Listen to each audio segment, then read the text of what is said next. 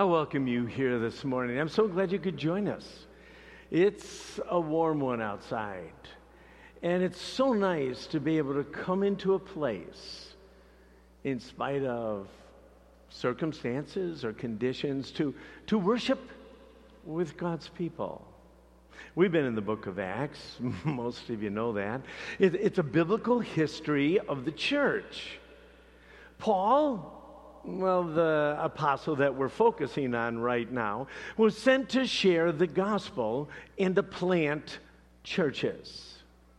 Last week, if you're with us, Paul stopped at Miletus, a port city just a little bit below Ephesus, on his way to Jerusalem, where he shared his heart with dear ministry leaders, with comrades that he had spent the last 3 years serving with, people he wouldn't see anymore. And he wanted to make sure, even though he has done ministry with them and served them and taught them, I just want to make sure that you understand what's really, really important to me and in the kingdom. As you remember, our text ends with this group of grown men hugging, crying, and praying as Paul gets on this ship. Today, we resume our study in Acts chapter 21. We're going to see the importance of Christian community and better understand what it means to follow Jesus. I'm going to warn you, though. Some of the verses and texts we're going to use today are so familiar. In fact, so familiar that you might tune them out.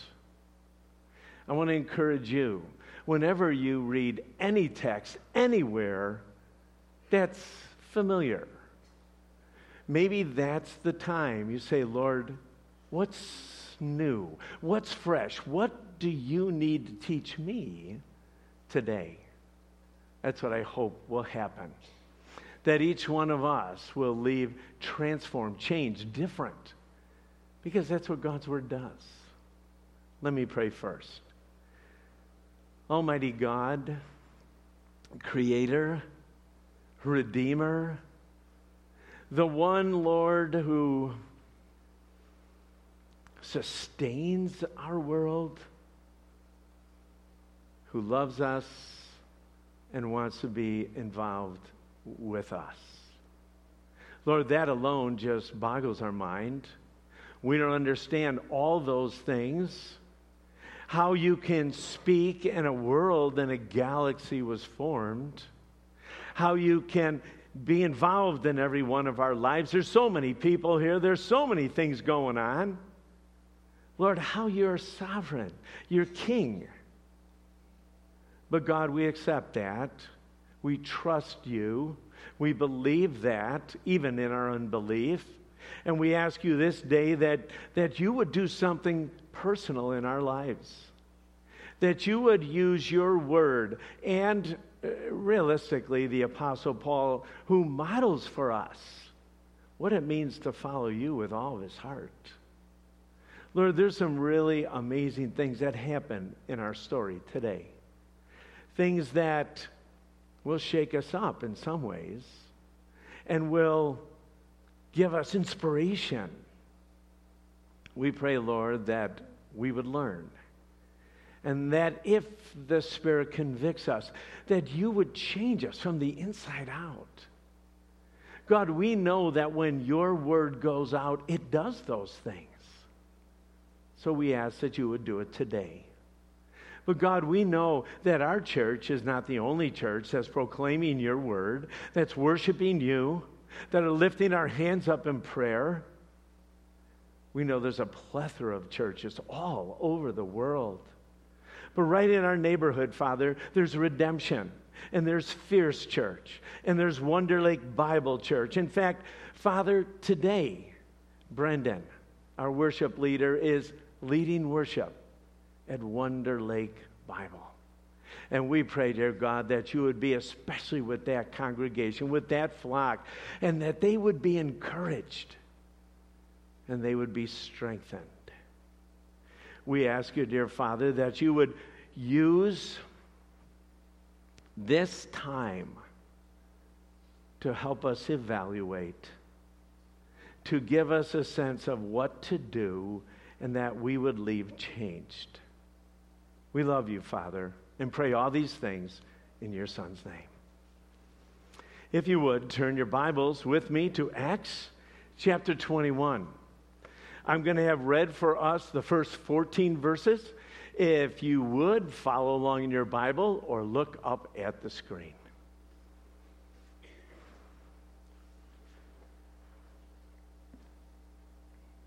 After saying farewell to the Ephesian elders, we sailed straight to the island of Kos. The next day we reached Rhodes and then went to Patara. There we boarded a ship sailing for Phoenicia. We sighted the island of Cyprus, passed it on our left, and landed at the harbor of Tyre in Syria, where the ship was to unload its cargo. We went ashore, found the local believers, and stayed with them a week. These believers prophesied through the Holy Spirit that Paul should not go on to Jerusalem. When we returned to the ship at the end of the week, the entire congregation, including women and children, left the city and came down to the shore with us. There we knelt, prayed, and said our farewells. Then we went aboard and they returned home. The next stop after leaving Tyre was Ptolemais, where we greeted the brothers and sisters and stayed for one day. The next day we went on to Caesarea and stayed at the home of Philip the evangelist, one of the 7 men who had been chosen to distribute food. He had 4 unmarried daughters who had the gift of prophecy. Several days later, a man named Agabus, who also had the gift of prophecy, arrived from Judea. He came over, took Paul's belt, and bound his own feet and hands with it. Then he said, "The Holy Spirit declares, so shall the owner of this belt be bound by the Jewish leaders in Jerusalem and turned over to the Gentiles." When we heard this, we and the local believers all begged Paul not to go on to Jerusalem. "Why all this weeping? You are breaking my heart. I am ready not only to be jailed at Jerusalem, but even to die for the sake of the Lord Jesus." When it was clear that we couldn't persuade him, we gave up. The Lord's will be done.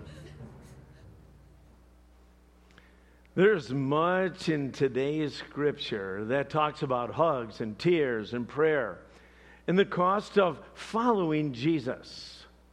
But we're going to focus, first of all, on the beauty of Christian community. What is it? Well, we know because we've been studying in Acts that way back in Acts chapter 2, we saw that Christian community was critical in the growth of the church. There were clusters of people gathered to learn and to eat meals and to worship and to pray together.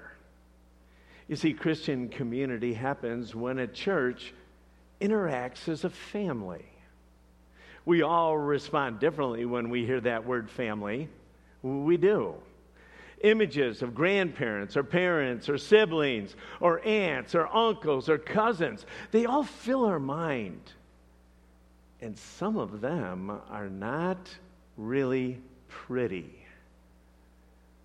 Sometimes there's strife in families. Sometimes families are divided.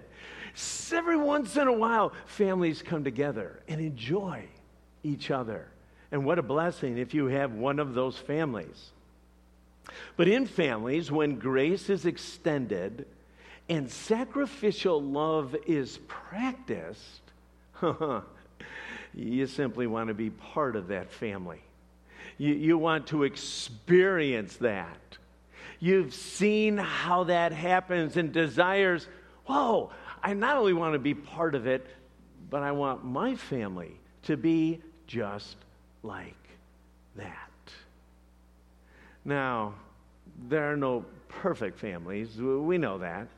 There's always things that don't go well, but there really are loving ones. Now, ultimately, the church is a family who sacrificially loves one another. All we want is that. We do. But sometimes faithlessness in God and selfishness on our part often thwart relationships. There's little doubt that if you had Paul in your midst or in your church, that he was polarizing. People understood that Paul cared for them. But Paul exhausted you. You would walk in, and not only his teaching, but his practices, and the way that he would challenge you, the way that he lived out life. But Paul also loved the flocks well. So in spite of this polarizing effect, Paul cared. It still made people a little bit uncomfortable. But as our story unfolds, it's understandable how the elders loved Paul. It is. He spent a long time with the Ephesian elders. They did a lot of ministry together. Well, it seems rather normal that there'd be tears and hugs and weeping when he would leave. But the reaction in our text today that we just read of the believers in Tyre and Caesarea, two different towns, seems rather unordinary. But at the end of 1 week, that was it, that he spent in Tyre, while the ship was being unloaded, the folks in Tyre, in fact, the entire congregation, the people that he had met with for that week, including the women and the children, they knelt and they prayed before he left. They all came to the site. He had made an impact. And you wonder and go like, whoa. Now, maybe Paul knew some believers in Caesarea, which we're going to get to in a moment, but probably not at Tyre. He gets off. He gathers folks who are believers. He hangs out with them for a week, and they are affected. It may feel a little bit like a week at camp, where you end up going to a place where, well, hundreds of other people are. You may have never met them before. But somehow as you hang out with them for a week and you worship with them and you learn from them and you experience life with them, at the end of the week, when people, kids especially, get on the buses, there's tears and there's hugs. Will I ever see you again? That's the feeling. The scriptures tell us that in Caesarea, maybe he had some relationships there, but in Caesarea, all the local believers begged Paul not to go to Jerusalem. They knew that there was going to be problems there. There was going to be suffering there. And so these believers, out of love for Paul, said, don't go. Don't go, Paul, please. It showed that they cared. You know, our community can love others sacrificially, but we can only do that if we walk with God. There is no doubt that Paul loved Jesus and loved people and made an impact wherever he went. People were drawn to Paul in spite of sometimes the things that he had shared. Then there's a little bit of a shift. And Paul models for us literally what following Jesus looks like. Now, this is the passage I was warning you about, because Jesus clearly taught about following him. And if you turn to Mark chapter 8 in your Bibles, or you want to follow up on the screen behind me, you've all read this text, I'm pretty sure. You've heard it. You've maybe even memorized it. But let me read it again. And may God use this in our lives this morning. Now, Jesus, again, to put it in context, is living with these 12 guys, but really going all over the area, teaching and preaching about the kingdom of God. But at this moment, he warns his disciples. Verse 31. Then Jesus began to tell them that the Son of Man must suffer many terrible things and be rejected by the elders, the leading priests, and the teachers of religious law. He would be killed, but 3 days later he would rise from the dead. As he talked about this openly with his disciples, Peter took him aside and began to reprimand him for saying such things. Jesus turned around and looked at his disciples. Then he reprimanded Peter. "Get away from me, Satan." Yeah. You are seeing things merely from a human point of view, not from God's. Then calling the crowd to join his disciples, he said, "If any of you wants to be my follower, you must give up your own way, take up your cross, and follow me." Wow. You look at this. And it's shocking in some ways. But all the way through, while Jesus was living on this planet, he would warn his disciples over and over and over again, there's going to come a time when I am going to go to Jerusalem and they are going to put me on a tree and I'm going to be treated maliciously and I am going to die, but I am going to rise again. They heard that. Now, maybe in the beginning they didn't say much. Maybe they didn't even understand what Jesus was saying. But at this point, Peter responds. Jesus, my buddy Jesus. Let's talk about this. You and I, we're pretty close. We're hanging out with one another. I love you to pieces. You must have this wrong. Peter maybe thought at that moment Jesus would look at him and just say, you know what, you're right, Peter. Maybe I just don't need to go to the cross. Maybe I don't need to go to Jerusalem. But that's not what he said. In a moment, he looked right at Peter, looked him in the eye, and said, "Get behind me, Satan." Now, if anybody ever does that to you, that's got to shake you up a little bit. But when Jesus says it to you, you're like, oh, whoa! What are you talking about? Then Jesus clearly states again what life looks like as a disciple. It's almost like, don't you get it? Paul embraced Christ's words, as we're going to see in our text today. Jesus said, hey, you want to be a disciple, you want to be a follower, you need to deny yourself. Put your needs last. Not focus on what's important to you. You need to pick up your cross.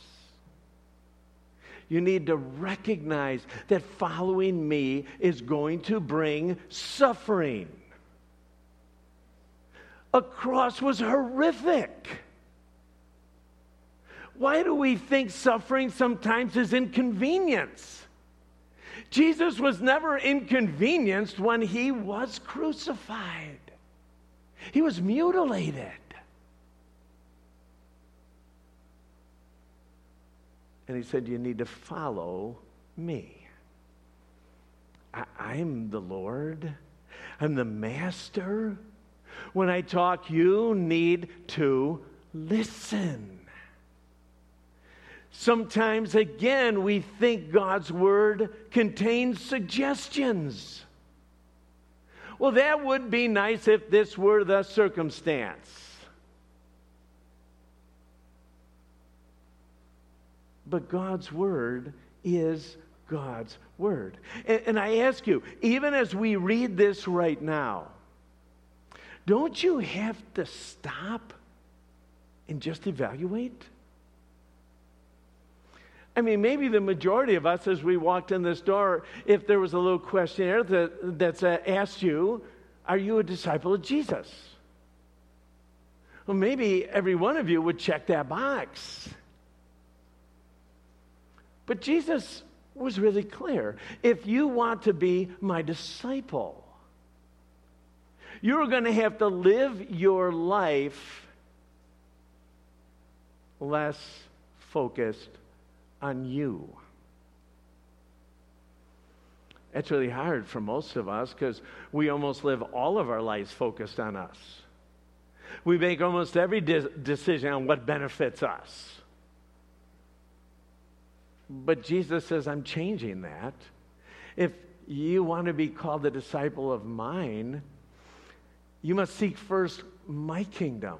What benefits my kingdom? What benefits my mission?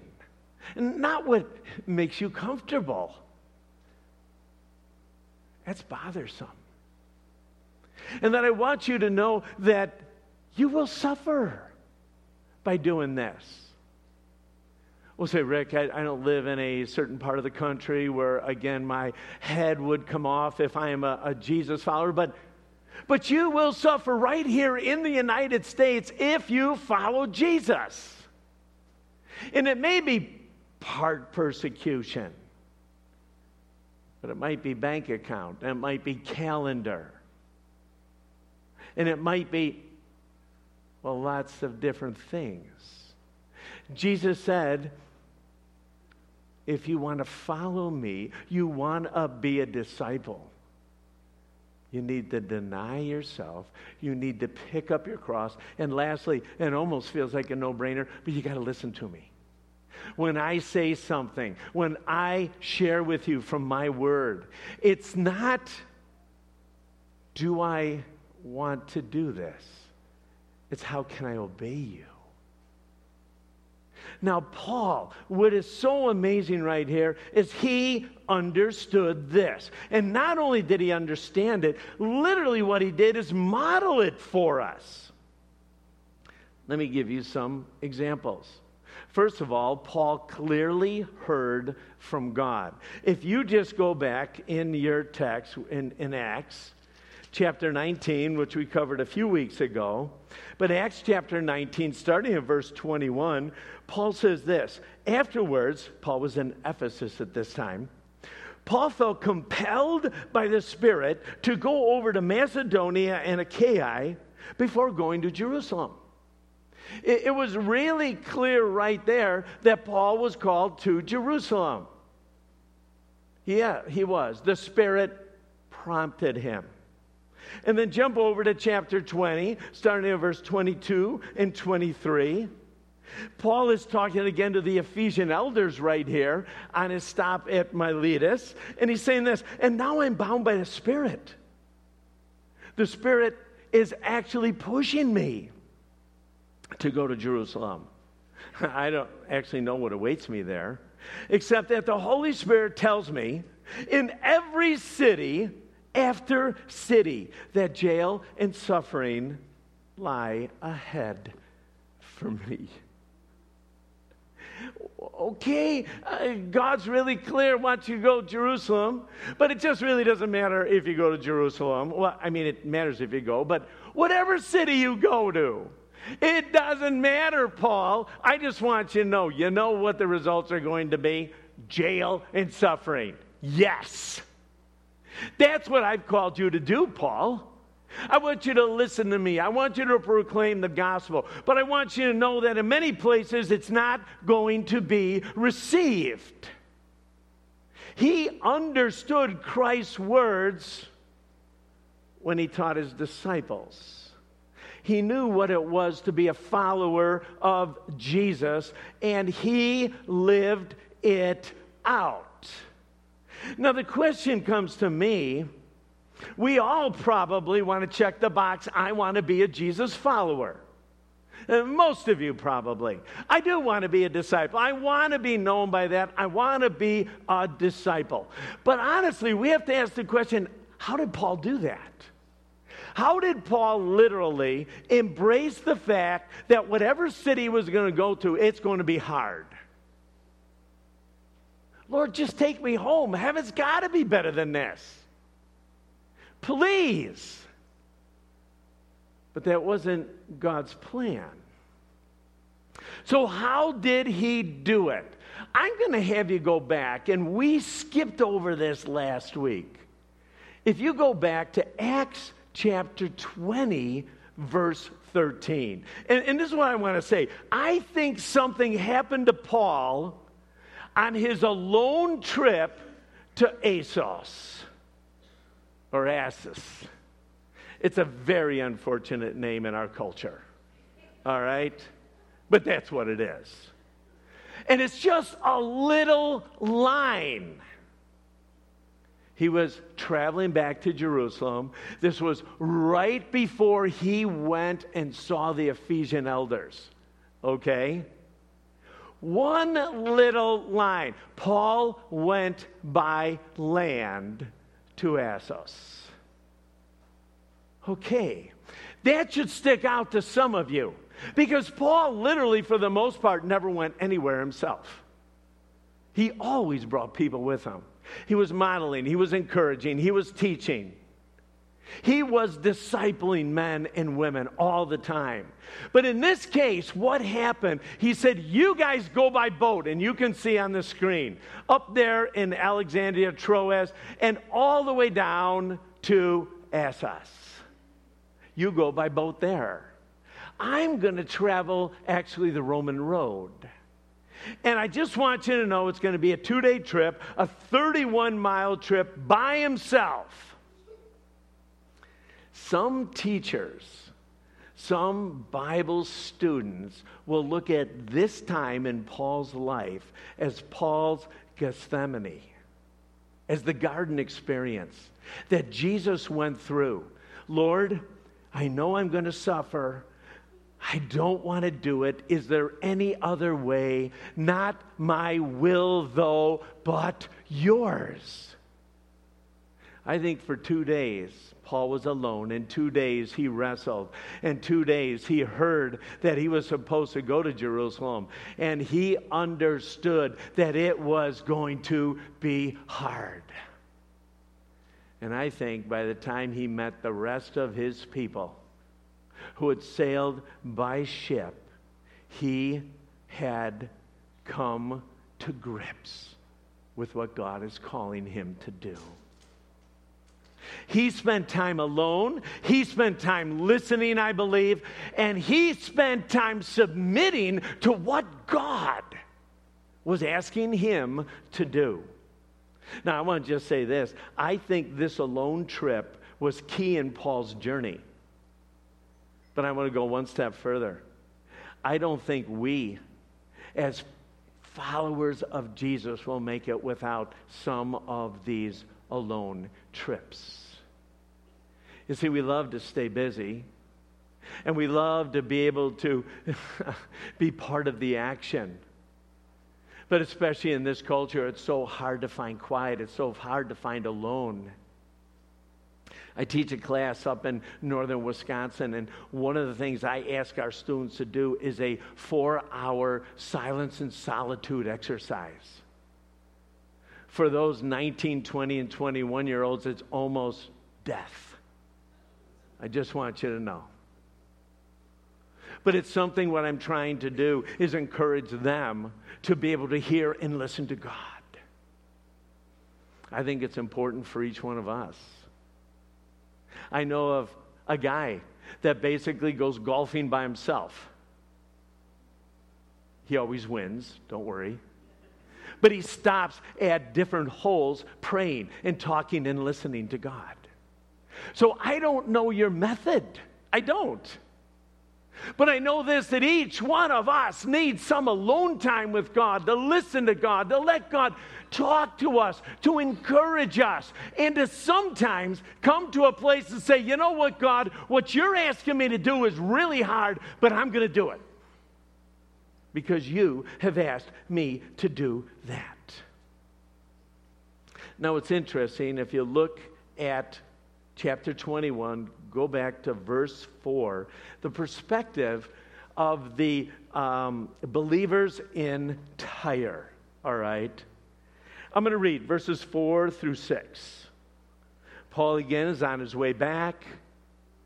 He is going and heading to Jerusalem. Here's what he says, verse 4. We went ashore, found the local believers.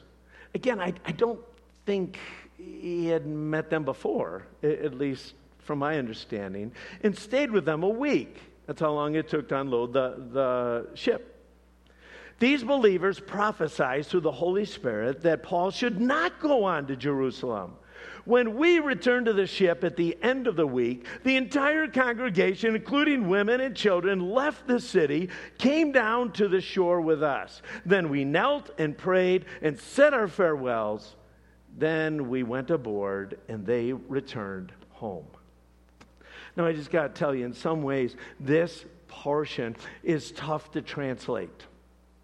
Almost every one of your translations, no matter which one you use, it will seem to contradict what Paul was supposed to do. The phrase "through the Spirit" is inconclusive. I just want you to know. It literally means that believers with the spiritual gift of prophecy spoke. We have to look at the rest of the context when you look at a verse and it seems to be confusing to actually discern what happened here. We know that the Spirit of God didn't say to Paul, "Go," and that these believers heard from the Spirit of God and said, "Don't go." God doesn't work that way. We do know it's clear that the Spirit is guiding Paul to go to Jerusalem. We know that it's clear that the Spirit has revealed that there will be suffering in Jerusalem. It is also clear by that context and looking at this that the warning was divine, but the urging was human. Let me say it this way. Many concerned voices accurately saw Paul's future. He owned it. And all these other folks knew what would happen to him in Jerusalem. He knew that he would be persecuted and suffered. But they gave him advice from their own desires. They didn't want to see their friend Paul suffer. Well, we're going to come back to this in a moment, but I'd like to further read what happens starting at verse 7 of chapter 21. When we looked at what happens in Caesarean believers. And then this will make sense, I think. The next stop, verse 7, after leaving Tyre was Ptolemais, where we greeted the brothers and sisters and stayed there only for one day. The next day, we went on to Caesarea and stayed at the home of Philip the evangelist, one of the 7 men who had been chosen to distribute food. Remember way back in Acts chapter 5 and 6 when the deacons were appointed in that early church? He had 4 unmarried daughters who had the gift of prophecy. Several days later, a man named Agabus, who also had the gift of prophecy, arrived from Judea.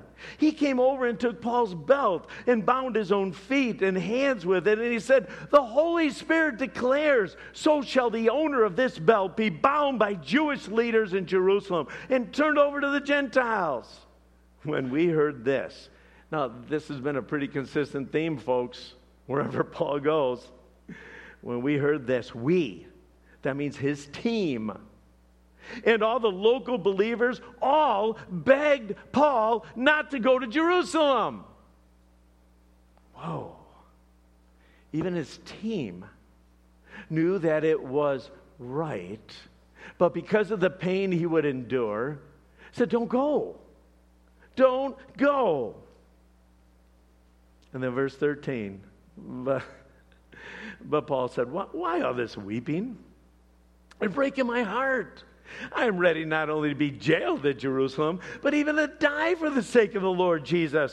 When it was clear we couldn't persuade him, we gave up and said, "The Lord's will be done." You know, the Spirit all the way through this clearly revealed Paul's fate and that there would be suffering. But all the way through it, because of, all of the folks' great love for Paul, Paul's friends were begging him not to go. And then as we just read in verse 12, I just want to highlight this. Verse 12, this is Dr. Luke. He's part of this team. And he says, hey, when we heard this, when again Agabus ties you all up, we're starting to see this, we're starting to understand this. We, including Dr. Luke, is begging Paul not to go. Oh. This all makes sense because of their love for Paul. And Paul's answer is classic. Verse 13. Well, why are you guys all crying? I'm willing. I know what God's called me to do. I'm going to go. Now, Paul wasn't a masochist. He just knew that he was called to follow Jesus, and that following Jesus would mean he would be suffering.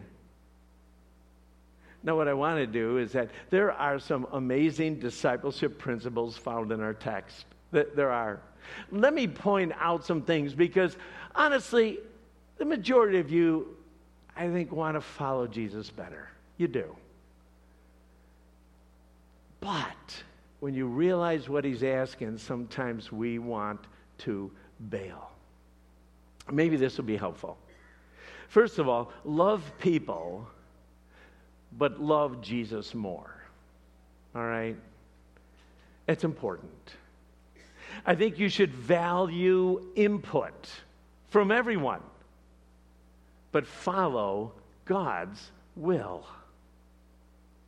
I think when you're following Jesus, there's something worse than dying, and that is not living. And I think Paul saw that. He knew that there would be life in obeying his Father. I think carrying your cross feels lonely. I think suffering for following Jesus is lonely, but we need to understand we're not alone. That's all. And I think following Jesus is costly. But listen to this next part. Not following Jesus is more costly. You don't hear that very often. Yes, you'll pay a price. Yes, I need to be more God-focused and kingdom-focused and not more Rick-focused or selfishly focused or family-focused. What we don't realize that when we don't follow Jesus, we pay a greater price. Now, Paul began to experience a growing tension between the leading of the Spirit and the advice offered by godly people who care deeply for him. Are you seeing that? And I want you to know this happens more than you think. No one wants to oppose God or his will, but sometimes people who deeply love you, deeply care about you, don't give you good advice because they want you to stay safe. They want you to stay comfortable. They want you to invest well. They want you to have all the toys and all the perks. They want you to be comfortable. Sad to say, I see godly parents, leaders in various churches doing this very thing as their kids get in high school, in college, and are young adults. Here's some guidelines that may be able to help you help others stay the course. We never want to get in God's way. We want to encourage people. And sometimes that's hard because our perspective is different than God's perspective. Guideline number 1, focus on the word and prayer when giving or receiving advice. At times, God's will is pretty specific, and other times, there is great freedom. There really is. When God says, give thanks in Philippians chapter 2, verse 14. When he says, don't complain about anything, but give thanks for everything. That's pretty specific. Literally, if you complain, God says, that's not my will. That is sin. You don't understand I'm sovereign. You don't understand that I'm king over the universe. But instead, every circumstance that comes to your life, say thank you. You may not understand it. You may not see it. But say thank you. There's other times when God focuses on generosity and wants each believer to give freely and abundantly. But you know what? Never specifically tells us how much. What does that look like? But we have great freedom in order to be able to be generous and to give. You know, the word guides and prayer empowers. Guide number 2, be discerning when you ask for advice. Ones who love you the most may be focused more on your health than on kingdom health. I think sometimes listening to various voices is wise, and to take time on major decisions. I think parents and pastors who are involved in your lives sometimes are blinded. I encourage often that people ought to talk to folks outside of their circumstances who are godly, that walk with God, and are able to help you and give you perspective that you might not ordinarily have. We all have a bent to protect our kids, no matter how old they get. It's very unusual for parents who are godly to say, hey, I want what's best for you. But if that's going to happen, I want you to listen to Jesus above me. Maybe our advice will be the same. But if it differs, please listen to Jesus. Do that. The third guideline, ultimately please God. Humans are fallible. In the end, we simply need to please God and make decisions we can with the information that we have available. Accepting the possibility that we didn't hear from God well, and you may have made a wrong move. Rather than becoming paralyzed with indecision, which so many of us struggle with, use the time you have available to determine the best course of action. Commit it to the Lord and then move ahead. All of our decisions in our limited perspective have upsides and downsides. You can hardly make a decision on pros and cons. You can't. So listening to God and trusting God, even if it doesn't make sense, is always a win. Because what we have to realize that our God is King, and that His perspective and eyesight are often different than ours. You know, over the years, I have personally found that God's will often conflicts with people who want you to experience the best of life. That's a little weird, isn't it? In fact, if you ask God what you want to do with your life, how to follow, say, well, you know what? I'm going to deny myself. Well, loved ones are not going to like that. I am going to expect to suffer. Loved ones are not going to like that. I'm going to follow you, Jesus. And loved ones, in some ways, are not going to like that because they think they know what's best for you. This was Paul struggling, working with people, respecting people, but all of them struggling with him going to Jerusalem, which was God's will for him at that time. You know, I see this again, especially as kids who are growing up, high school years and college years, and for some reason God gets a hold of their lives, and they'd like to maybe, I heard this a lot, serve camp all summer long. And good parents, you got to make some money. I don't actually know what's right or what's wrong. But I know this, is that oftentimes kids may want to serve somewhere, go on a short-term mission trip, maybe even go into missions.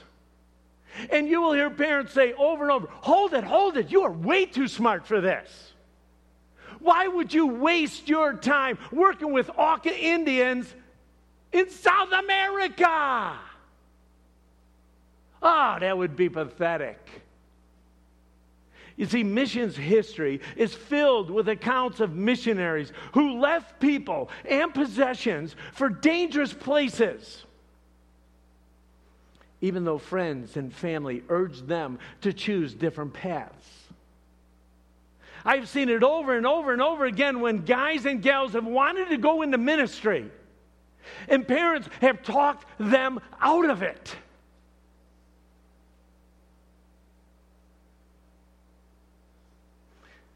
You read histories like Jim Elliot, David Livingstone, William Carey, Adoniram Judson, C.T. Studd, and John G. Payton. If you've never heard of those guys, you read any of their biographies and your jaws will drop. Jim Elliot, who I'm maybe the most familiar with, only because I went to Wheaton and that's where he went. He was one of the 5 missionaries, one of the most brilliant guys in that school. And he was told over and over again, don't waste your time going to South America, working with the Auca Indians. It's not going to go well for you. And you know what? It didn't.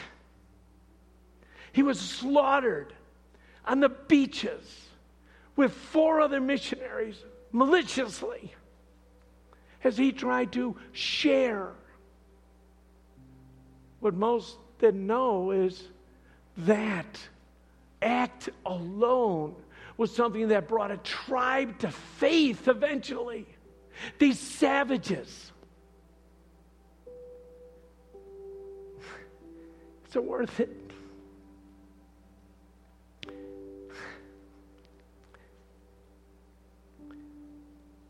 I think to Jim it was. I have found often that outsiders who are godly, who walk with God, can sometimes give the best wisdom on where to move and where to serve and what to do, because sometimes our closest people are blind and only want what's best for us. When Jesus said, if you follow me, deny what's best for you. Expect to suffer. You will suffer. How many parents sign that up for their kids? Whoa! I want you to follow Jesus. But I want you to have a nice car. I want you to have a great job. I want you to have a thriving ministry. Let's do it. Following Jesus means denying yourself. It means expecting to suffer. And it means you're going to obey when it doesn't make sense. And there was Paul, Acts chapter 21, a missionary, recognizing I need to follow Jesus. Man, those Ephesian elders are awesome. Yeah, the believers in Tyre, I appreciate. Hey, those in Caesarea, they all want what's best. Even my own team, my 7 guys that I've been doing this, they're saying, don't go to Jerusalem.